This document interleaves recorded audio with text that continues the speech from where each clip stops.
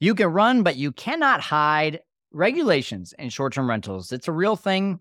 No matter how much you don't want it to happen, it's going to happen, and it's probably something that you're going to need to prepare for, and that's what we're talking to Lukas Krause today about on the Fearless Investor Podcast.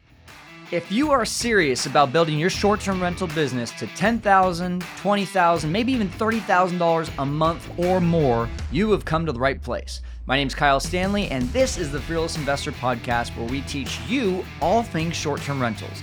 The best guests, the best tools, the best strategies. There are so many investing paths out there. It can be seriously overwhelming to start out as a new investor, but take it from me, short-term rentals is the best and the quickest way to build your cash flow. So buckle up, listen in, and get ready to conquer the world of short-term rentals. Here we go. Hey, I need to take a really quick break from this podcast. And if you are a loyal listener of the Fearless Investor Podcast, you're probably either a business owner or looking to start a business. And for that reason, you need to make sure you're doing things correctly, down to the T. From forming the correct LLC to bookkeeping to understanding the tax code and more. It's all really the boring stuff, but it can make or break your business. In fact, if you aren't doing it correctly, you could be like 98% of other business professionals in the US and overpay on taxes. Don't do that, guys. Be the 2%. And that's why I rely on Easier Accounting, and so should you. Easier Accounting is a team of tax professionals that will set up your LLC, keep your books, file your taxes, and they can even repair your credit. And just so you know, I myself use Easier Accounting, and this came after using a similar company that, really being blunt here, completely ripped me off.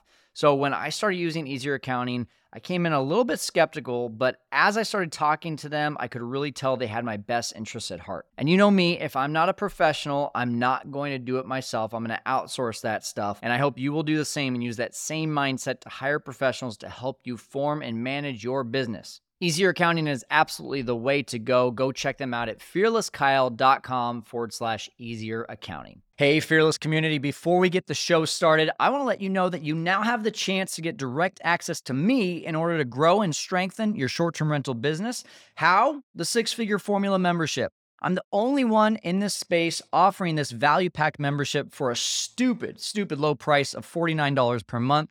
And you get access to me, my podcast guests. You get to be a part of our amazing private community. You get our full A to Z Business in a Box STR Kickstart course. And maybe most exciting, especially for me, you get exclusive discounts that we worked for months to get that no one else is getting out there. Price Labs, AirDNA, Noise Aware, Host Away, and so many more at your fingertips. So become a part of this 6FF movement. Get started today for just $49 a month at fearlesskyle.com/6FF. Hey everyone, welcome into the Fearless Investor Podcast. You're listening to me, Kyle Stanley, and we have Lukas Krause with Skyrun on the podcast today. Really great conversation here, especially, I'm in California and we're always wondering when are regulations going to trickle down into our market, which is Central California. There's lots of regulations in Northern California, lots of regulations in Southern California, but there's always the question of when is that going to actually get absorbed into Central California. And so for that reason, this idea of regulations and talking about how we're getting really targeted as a short-term rental industry as being a problem in affordable housing is just really not the truth when you actually look at the numbers. But at the same time, no matter what the truth is or not, the reality is that this is going to be something that we all have to deal with. So rather than complain about it, why don't we start to say, well, what can we do to get out in front of it? And that's exactly what we had as a discussion here with Lukas, who's got a really vast background in a lot of different businesses, a lot of different real estate. And this guy has his stuff together now working with Skyrun, which we'll talk a little bit more about as well. So without further ado, let's get to it right now with Lukas Krause on the Fearless Investor Podcast. Hey, everyone. Welcome into the Fearless Investor Podcast. We've got Lukas Krause here today. And Lukas, I'm excited about this conversation we're going to have. And the timing could not be better as we are getting impacted in California with some things that are going to be a fun thing to talk about with you today. And Lukas, before we get started, just want to thank you for being on here, brother. Oh, thanks. Excited to participate. Awesome. Well, hey, usually we ask what's your craziest short-term rental story, but you're very much on the, admin side of the company Skyrun that you're working with. And so I want to instead, because you've got a big background in investment, What's like the best investment that you've had in your investing career?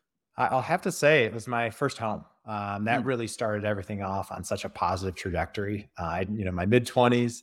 It was a very modest condo in downtown Denver. It was an old nice. building, but I bought it intentionally to be a rental in the long run after I moved out, and owned it for probably about 7 years afterwards, and then sold it. And I say a great fortune because it was a great return, and it's the reason I could afford to buy a house in Park City, Utah. Turned it into the down payment for that.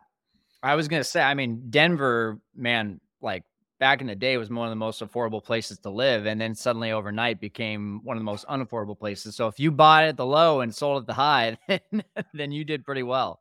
Yes, yes. No, good fortune. I like to say I'm smart, but sometimes it helps to be very lucky. I'd rather be lucky than good. That's Yep. that's for sure.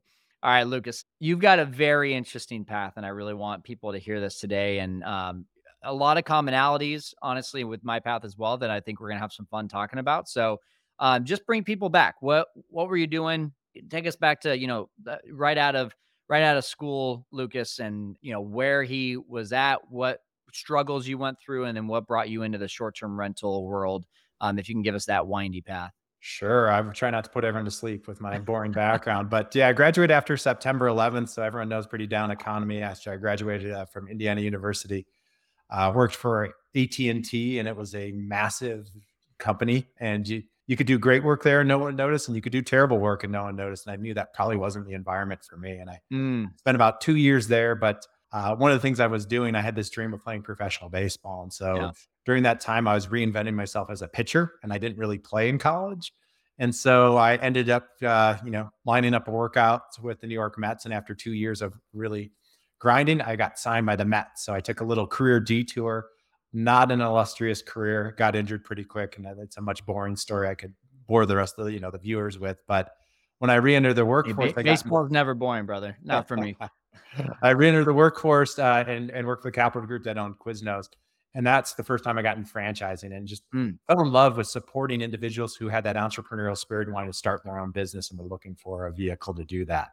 And kind of wore every hat there. Led an onboarding process, led a team for turnaround for underperforming markets and restaurants, led operations for the coach and teach side for the east half of the country, and ultimately ran the international brand. Did that for about 6 years and got the itch to start my own business, and did that. And I had a really great experience, but I will tell you that made me such a better leader and supporter of those who were starting businesses, because mm, you can coach and read every textbook, right? And know what to do. But unless you've lived it, you don't really appreciate not only the financial stakes, but the emotional stakes oh, when it's man. your money and it comes out of your account. Yep. So did that for a few years and then got into this whole world of real estate in like 2011 for a group called Real Property Management. And it was kind of a turnaround situation. They were managing a few thousand homes. And we kind of had to retool the organization to really build it for scale. And, Nice. after kind of the housing crisis or kind of the financial crisis, everyone was looking to rent out the homes they couldn't sell. And so it was right time, right place. And we really did tap into that opportunity and built the largest single family property manager in the country, managing over 65,000 homes. So That's not that's not a small feat, man. That no, r and it was a really wild quick. ride. Yeah, and really quick before you even transition into how you got into short-term rentals, I'm just curious. So, what did you study in college? I did undergrad. It was in marketing. I Okay. started off in finance or in physical therapy, and realized I didn't like science classes all Yeah. that much. And so got into marketing, and I really had no marketing jobs ever since I graduated. And you could say, the transition into business is kind of a vertical, or not a vertical, a parallel move from marketing, but still like no business background. So my next question, like you went from AT&T to trying to get back into being a professional baseball player, and then helping you said one of the key things that you really liked about being with Quiznos was helping entrepreneurs succeed. So was there any moment in that where you were like, well, I haven't even been an entrepreneur yet. How am I helping these people? Yeah, the imposter syndrome. Yeah, yeah, for I sure. think fortunately it was just, studying. I did get my MBA during that window, and I Cool. took so Okay. much more out of that experience Mhm. because I was actually able to practically apply it. Where undergrad, you're studying for a test and you don't actually get to use it. Sure. Yep. But no, I do think there was a lot of learning. I mean, to me, you can learn from everyone, every situation. And yeah, Right. that was an organization that had a lot of talent and resources. And I did a lot of rotational internships in my college experience and had a good basis. I think I did a good job, and I cared and was committed. But, after doing it myself and really going through it, I'm far better equipped to help that small business owner than I was at that initial time in the business. Yeah, no, very cool. And then you started your own business. What was that? So that was in the tax credit space. So we help, we're kind of advisory for investments in whether it be renewable energy, tax credits that come from that, historic rehabs, film credits, you name it. So it's really more of a kind of advisory service, and that company's still around. Team does a really good job of managing that. Okay, so and you still are owner in it? Mhm. Oh, that's awesome. Okay. So, well, that's super unique because you started business. It sounds like it's gone well enough to be able to still be around today, but then you kind of make this transition into real estate with a major real estate property management company. A lot of people might wonder, like, well, why not just stick with the business that you created? So, what was that choice that you made to go from, hey, I'm a successful entrepreneur, have my own business, to now I want to go work for someone else? I think the market potential and really Mm, what it was, it's a very niche industry and small. So there wasn't that potential. And the value I was able to add was probably the highest and best use of time. mm, And so I had the itch to do something and play on a bigger stage. And, I looked at the landscape in the property management, and we had a chance to change an industry yeah. and really make our imprint on it. And that was kind of sexy. And that's a draw. And so that was kind of what the leap was. And so you're right. You do lose the freedom of, working for someone, but, if you structure it correctly and hired gun, you can do some things. And so I do miss elements of complete autonomy and freedom of your own business, but Right. it does help where you're sharing some of the risk when you're working for Yeah. someone Well, else. you And and so you were attracted to a vision, right? Like that's pretty cool. What was the you said, being able to impact an industry, what was the main thing that you were attracted to or ended up doing to help impact the industry? yeah. So early to, I'd say like, 2008 to 2010 window, the property management space was really growing Mm, because of all the individuals not able to sell their homes, all those REOs and right, things. right. And so people are looking for professional property managers, and there's very low barriers to entry. Mm, And the standard was very unacceptable for those investors in general. Now, that I'm not saying there weren't really strong property managers, but they were more the outliers. And so, it was kind of our mission to not only grow but make an imprint. We were very involved in NARPM, which is the National Association of Residential Property Managers. We helped build the certification program, did a lot of education, and really tried to help and be active even from the advocacy side of how do we raise the standards. And so that those individuals who, it could be their biggest investment in their home, have peace of mind that there's someone right. reputable taking care of that and managing it. Now, did we completely, change that and eradicate any of the underperformers? No. But I do think we made a big imprint on that space. And just by growing and creating a larger space of competitors that are more sophisticated, really did help raise that standard. And I think it's a better product today because of that. That's awesome, man. All right. So what happened next to get you into short-term rentals? Yeah, short-term rentals. So we got that business sold. One of the co-founders, had a tiny bit of a health scare and was kind of motivated Mm, to sell the business off, based on that. And it was one of those where peeking head up and really finding that interesting challenge. And the short-term space kind of has a lot of the hallmarks that I saw in the long term. Fragmented, huge opportunity, a lot of investment in technology, and a chance for us to again hopefully raise the standards, because similarly, people have made these investments in these homes, and there are a lot of quality managers out there, but there's also, individuals who aren't as effective at this, and yeah. want to make sure that we're taking care of it, and we're also, managing, as we'll get into the regulatory environment, we're not being unreasonably regulated because of maybe a few I say bad actors, and not to be dramatic, but individuals who might not be managing them correctly. Yeah, and I wanna sit there for a second, right? Because there's 2 things that I think of when I hear about bad managers. One is the person who just, "Hey, I just wanna try this out," and they put their place on Airbnb, and they don't know how to put up photos, they don't know how to talk to guests, they don't know how to pre-screen guests, and before you know it, like, every weekend, you're getting calls from the neighbors saying, there's a party every single weekend, which of course puts a bad name on it. And by the way, Mhm. I was one of those people in the beginning. I actually got a Of call course. from a neighbor saying, "Hey, whoever's managing your property sucks. You should fire them." And I said, "Well, that's going to be difficult because that's me." So I knew at that point, like, man, I'm really hurting a neighborhood. I need to figure out some things. So that kicked me into gear. But then the second thing is, like one of the places that we manage is Bass Lake, California. And a lot of these management companies in that area don't even use OTAs. They don't use Airbnb. They don't use VRBO. They just rely on their own direct booking website, which is archaic. And all of these owners that put their trust in these companies are like, "Hey, I can't even get anyone on the phone, and I don't even know if my property is getting booked." And but they're forced to use these people because there's no one else in the area. So, just I know I kind of vomited some information there, but that's what I think of when I hear bad managers. What are some other things for you to add to that, or are we on the same page on that? Oh, I think we're on the same page. I think there's a few, right? I mean, some individuals are just shooting themselves in the foot because they're not taking advantage of the tools and resources that are available. So Right. they're not generating the income on those homes that is potential, like leveraging the OTAs or optimizing on those channels, Yeah. and really leveraging that. And some of the things when it comes to pricing, it's getting more and more sophisticated. 100%. And given all of the investment in the industry, there are a lot of great viable options which have brought the price down.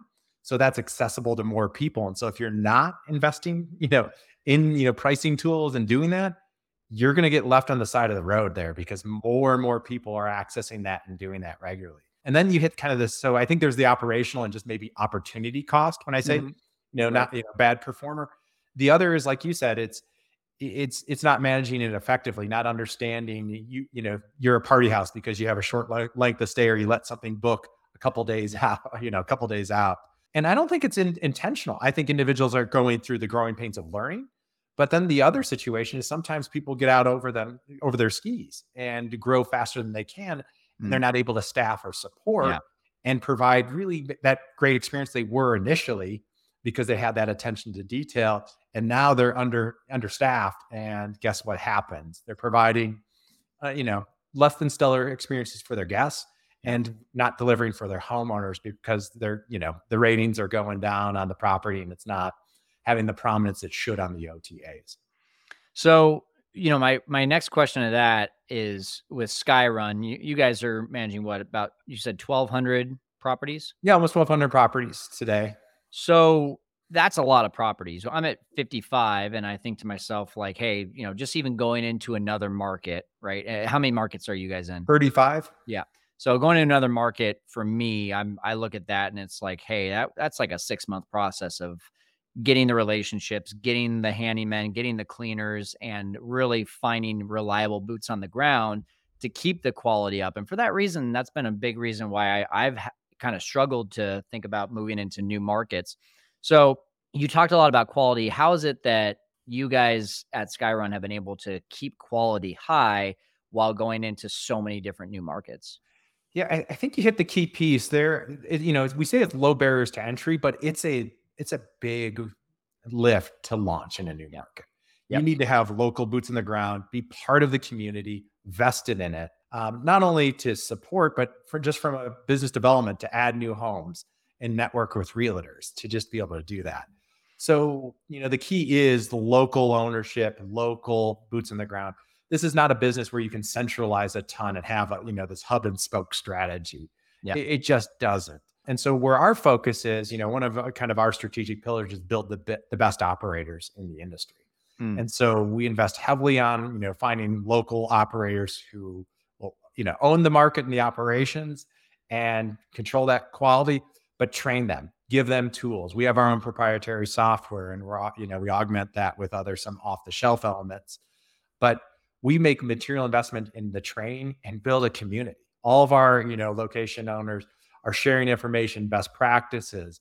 We provide feedback loops on guest reviews. And you guys, you've been around this, it. Like it's a virtuous cycle. If you can get the service piece correct, you get repeat bookings, you get people coming back, direct bookings from you. And so that's one of the kind of our hallmarks is not only having great training and support, but it's making sure we get that guest experience right.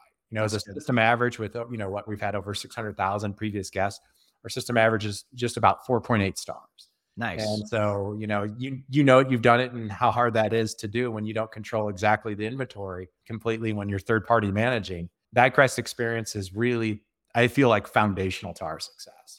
Now, these operators that you're talking about, are they employees, or it almost sounded like a franchise It model? is a franchise, yes. Okay, nice. Okay, so they buy in, and what is a, franchisee? And, I know that's not part of the conversation that we were necessarily talking about with regulations, but now you've got me curious just one on what Skyrun's business model looks like. Yeah. So like initial, investment, or are you looking just what the ramp up period, what would be Yeah, what's yeah. up? I mean, if I'm someone who says, "Hey, I'm interested in operating in this area," what exactly am I getting from you guys? Am I getting leads, or am I only getting like the training on how to do the Oh business? yeah. Yeah. So it's kind of like any franchise concept, whether it be a restaurant you bought into, Yeah. you get all of your website, your marketing collateral, and all of the support. And we have it's 3 phases of training, but it's short-term rental management 101.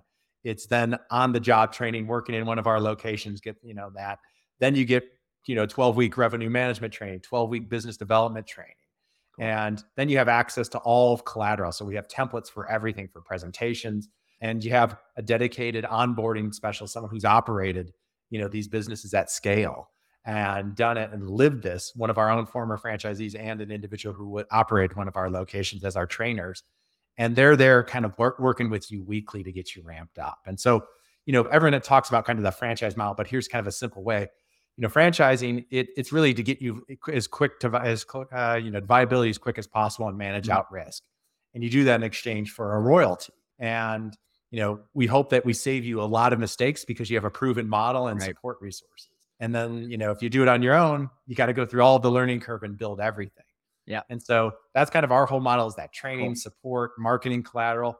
And then on the last piece, as I mentioned, we have our own proprietary backend property management software Oh, that cool. has revenue management built into it. So Oh, that's awesome. we really do try to provide a turnkey solution for those who are coming into the space. And the usual profile of someone who comes from our franchise is someone kind of leaving corporate America, maybe wants to start their own business, but they've always kind of worked for someone.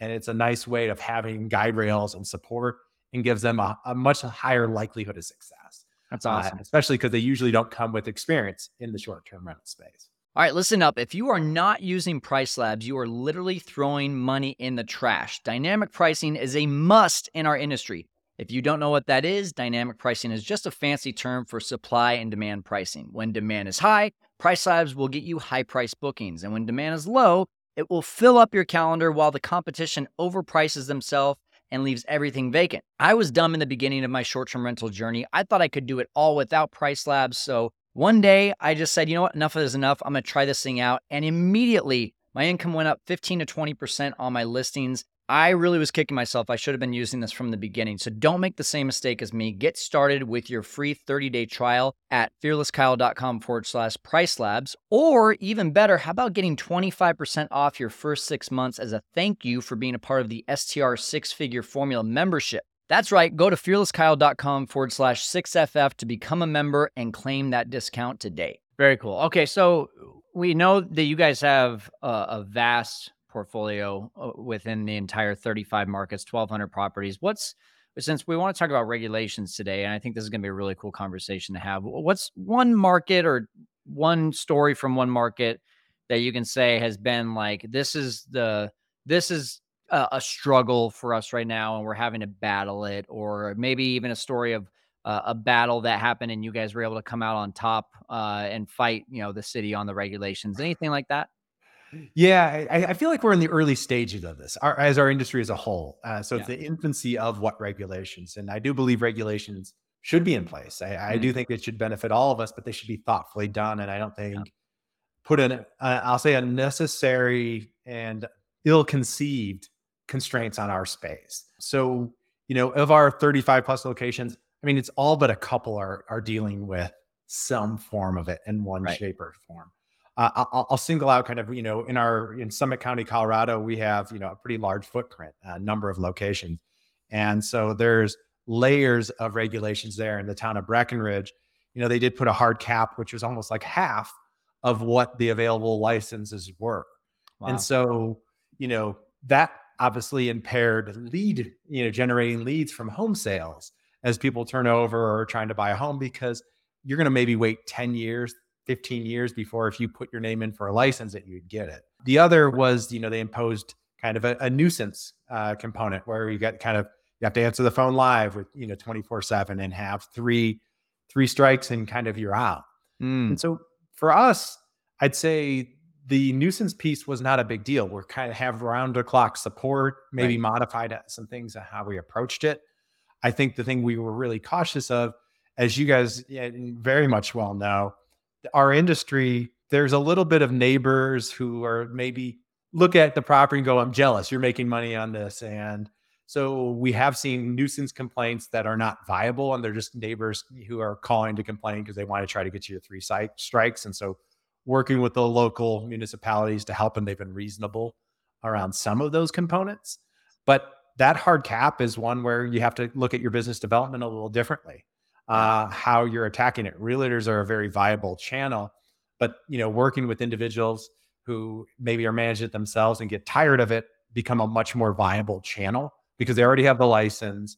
And so how do we make this more attractive to use third-party management? The way I look at it is, again, we have to play the hand we're dealt, but we've been very active and we're continue to be very active and help reshaping that environment. But there are positives that come out, even though I don't think that's the right regulation and how it's restricted us. Right. Well, restricting supply does increase, the demand, right? Or that doesn't increase the demand, but increases the value and the nightly rate. And Absolutely. so there are positives. And so you have to make the most of it. But I'd say that's one of the probably the more prevalent ones we work through. We're very active in advocating in other places and trying to shape it. But I hopefully we will, be able to influence it, because Breck did raise their cap a little bit. Hmm. And so we did see a little easing as the group has been very, the association has been very active. And we're hopeful to, to gain some more ground as people were realizing maybe these regulations haven't had the impact they thought they were.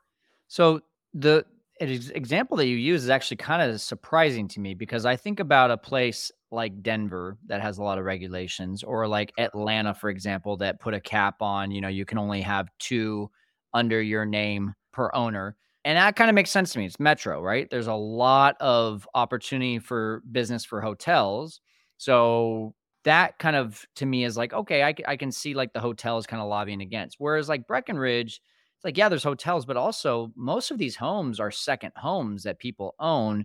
And a lot of the economy in Breckenridge is driven by travel. Mhm. So, do you have any insight on why a town like Breckenridge would be making such a vast or such an intense move like that? Yeah, it's funny. I think it's very similar to what you're seeing in urban. And your observation is correct. I do agree with, right, in urban populations, a different dynamic, but it's all about affordability. Mm, And especially in these resort areas, workforce housing is a big challenge.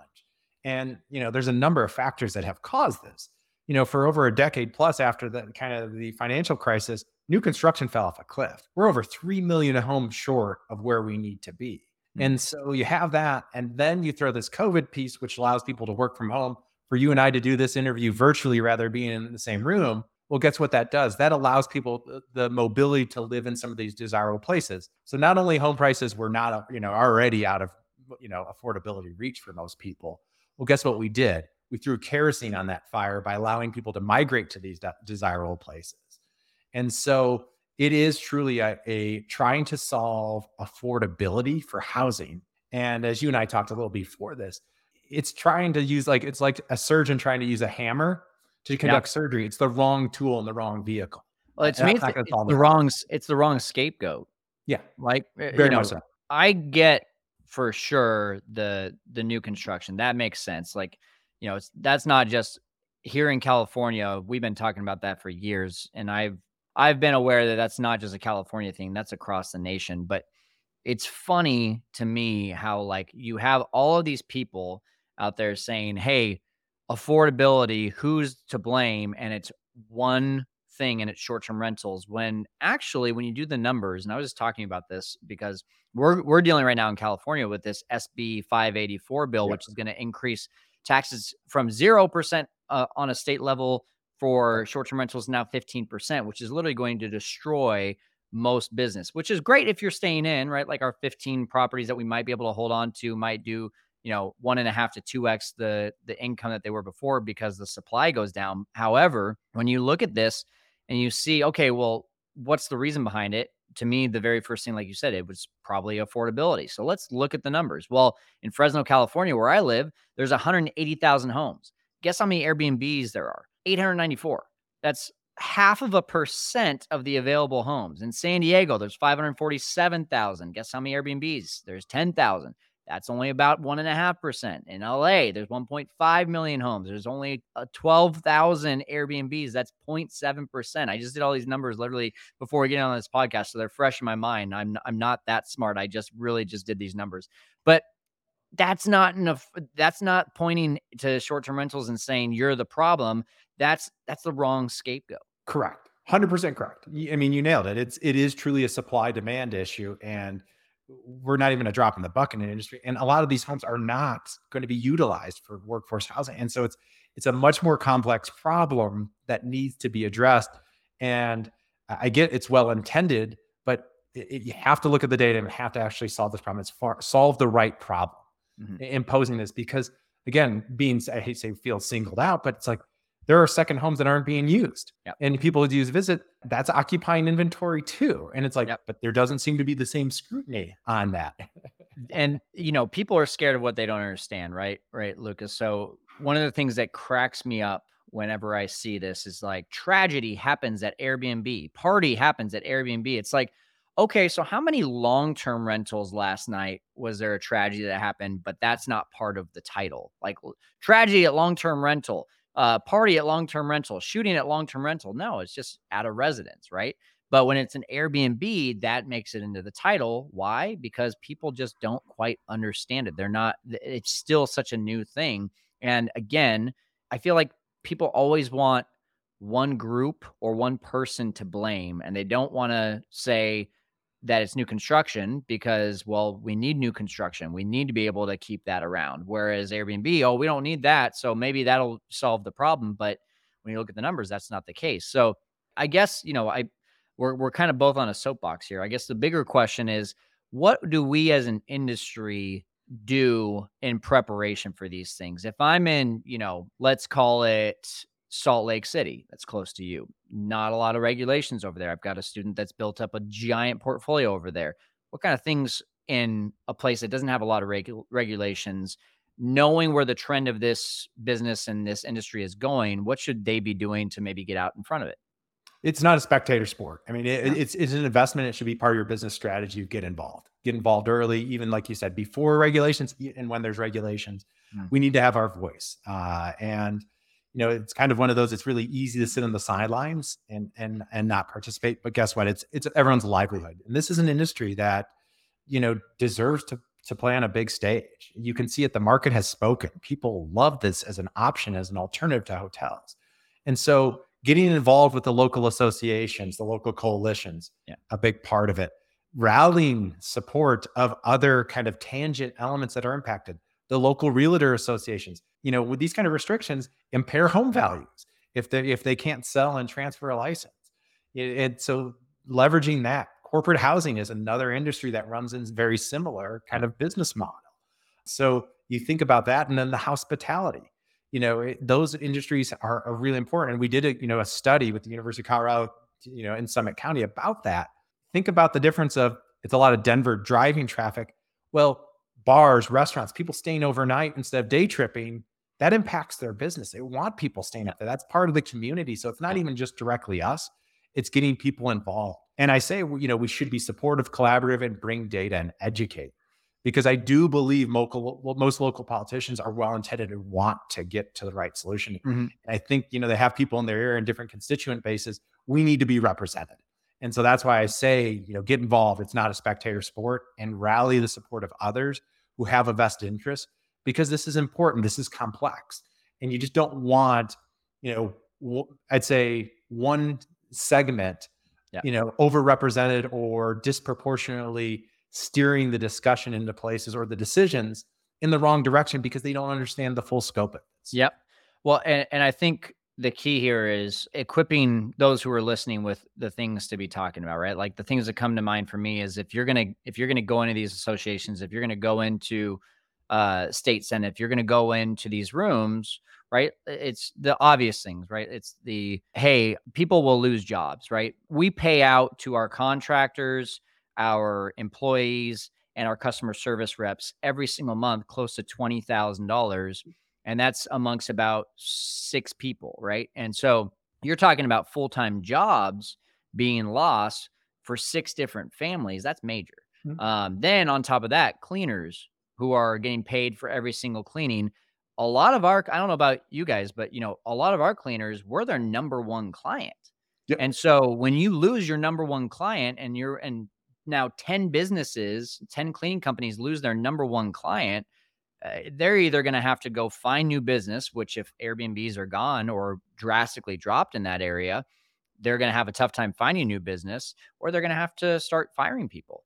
That's the number one thing to me. What are some other things that people should be talking about Well, when you're they right. go in? It's the economic impact Yeah. is huge, and a lot of the local coalitions, associations will commission those kind of studies, and they're valuable. You get independent parties to do that. It's not only directly, but then you start to look at the tax base generated for people using, in restaurants, bars, and eating local because they're there. No. Um, Understanding and listening and trying to get to what the problems are. Nuisance is often brought up as the concern. Often that's not. It's again, as we talked about scapegoating, it's used as a vehicle to justify Yep. and impose unreasonable, constraints on this. And so it is help educate, understand, but it's also what are we doing to have workforce? We are having this labor supply issue. Yep. That's a much bigger macro issue, but helping, how do we find affordable housing? Because you will see it, and I've seen it in different municipalities where they impose strict STR and then they shoot down, well, we can't have affordable housing here in this neighborhood or that. Yep. And you're going, well, you just, shot yourself in the foot because you could have addressed this problem here by, having solutions on the housing. Right. And so it's helped them understand the impact this would really have. And not only to the jobs lost, but the financial impact of building more housing and actually Yep. solving the problem rather than pretending to put a band-aid on it when it's a gaping wound. And we are not, regulating STRs is not the solution and putting caps on that. Lucas, I got one more question, and then I want to go ahead and give you an opportunity to share how people can connect with you. And of course, we're going to keep it in our six-figure formula group where we're going live right now to answer some questions, which I'm excited to be able to do for our private members. And for those of you that are not a private member of the six-figure formula, go check it out at fearlesskyle.com/6FF to be able to have access to our guests like Lucas. One other thing that comes to mind for me is the potential of hurting the real estate market if there's too much regulation on this. And I kind of got in my head where I think this might go, but have you thought about that as well? Is that something that you've spoken light over whenever you go into these rooms to talk about, affordability of real estate? No question. Nice thing is in most places, the realtor association is speaking on their behalf, and they understand that impact, because not allowing a home to get a license or a transfer materially impacts it. In some markets, seeing 15-20% difference on home value. Yeah. These are already scarce assets, and so you'll probably see less turnover in transactions, because if I have a license, guess what? That's worth a lot more. It's kind of like the taxi cab medallions where they restricted supply, and all of a sudden people paid obscene amounts for this medallion that gave them the right to be a taxi cab. And so I do think, they're actually amplifying some of the other issues, because now we won't have inventory. You won't, available and turnover. So I think it will slow up volume, which does hurt the real estate industry. I do think these assets holding on with license do become more valuable in this time, where I do think we're in these early stages. I do think, we as a group and all the other, individuals who have a vested interest in this will get everyone to the right, place and make thoughtful regulation. But it's going to take some time, and we might have a few years of some aches and pains as we go through it.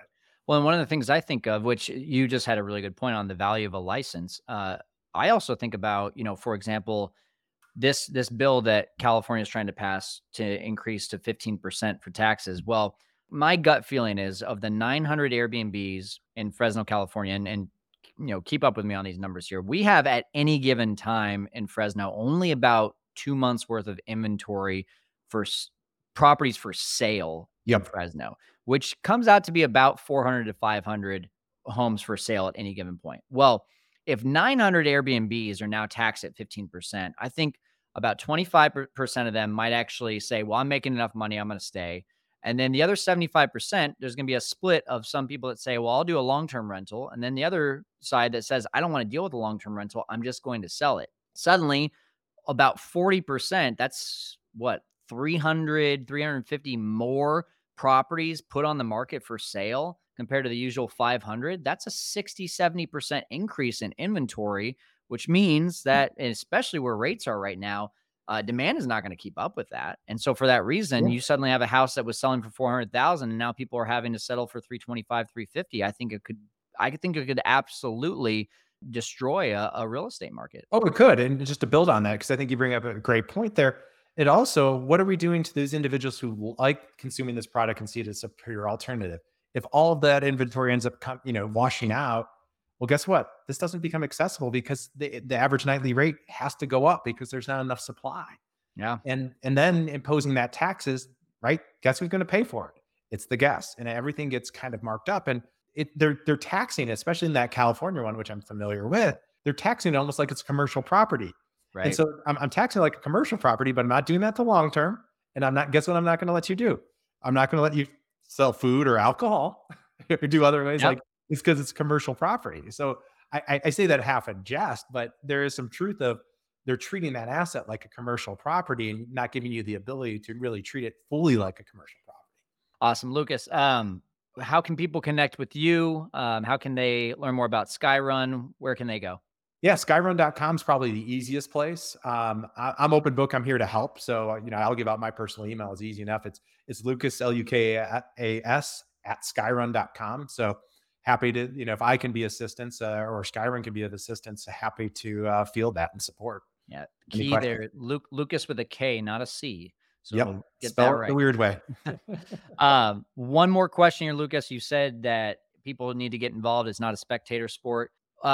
Give me one actionable item. How do I get connected with one of those? Is there a website? Is there something I should Google? What's the number one thing for me to go and start trying to find these places? Yeah, Verma is Mm. is a great place because they have what other local associations and the directories for that, and a lot of municipalities have them. And if they don't, guess what? Reach out to Verma and they'll help you with getting it started. And that's VRMA, correct? Yeah. Yep. All right. Lucas, thank you so much for joining us here on the Fearless Investor Podcast and helping our audience to conquer the world of short-term rentals. We're going to keep it live here now in the six-figure formula to answer additional questions from our group. Thanks, Lucas. Thank you, Kyle.